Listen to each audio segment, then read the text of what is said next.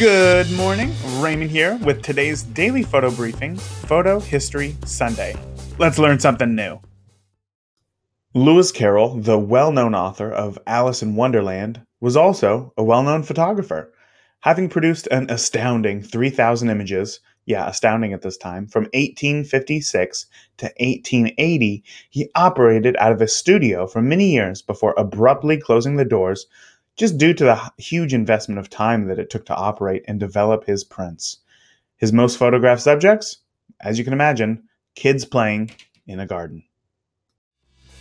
You like waking up and listening to the daily photo briefing? Well, if you are, I would so greatly appreciate it if you would leave a rating for this skill in the Amazon Alexa app or wherever you are listening. Ratings and reviews let me know you are listening. They fuel me to keep going, bringing you more daily photo goodness. Thank you.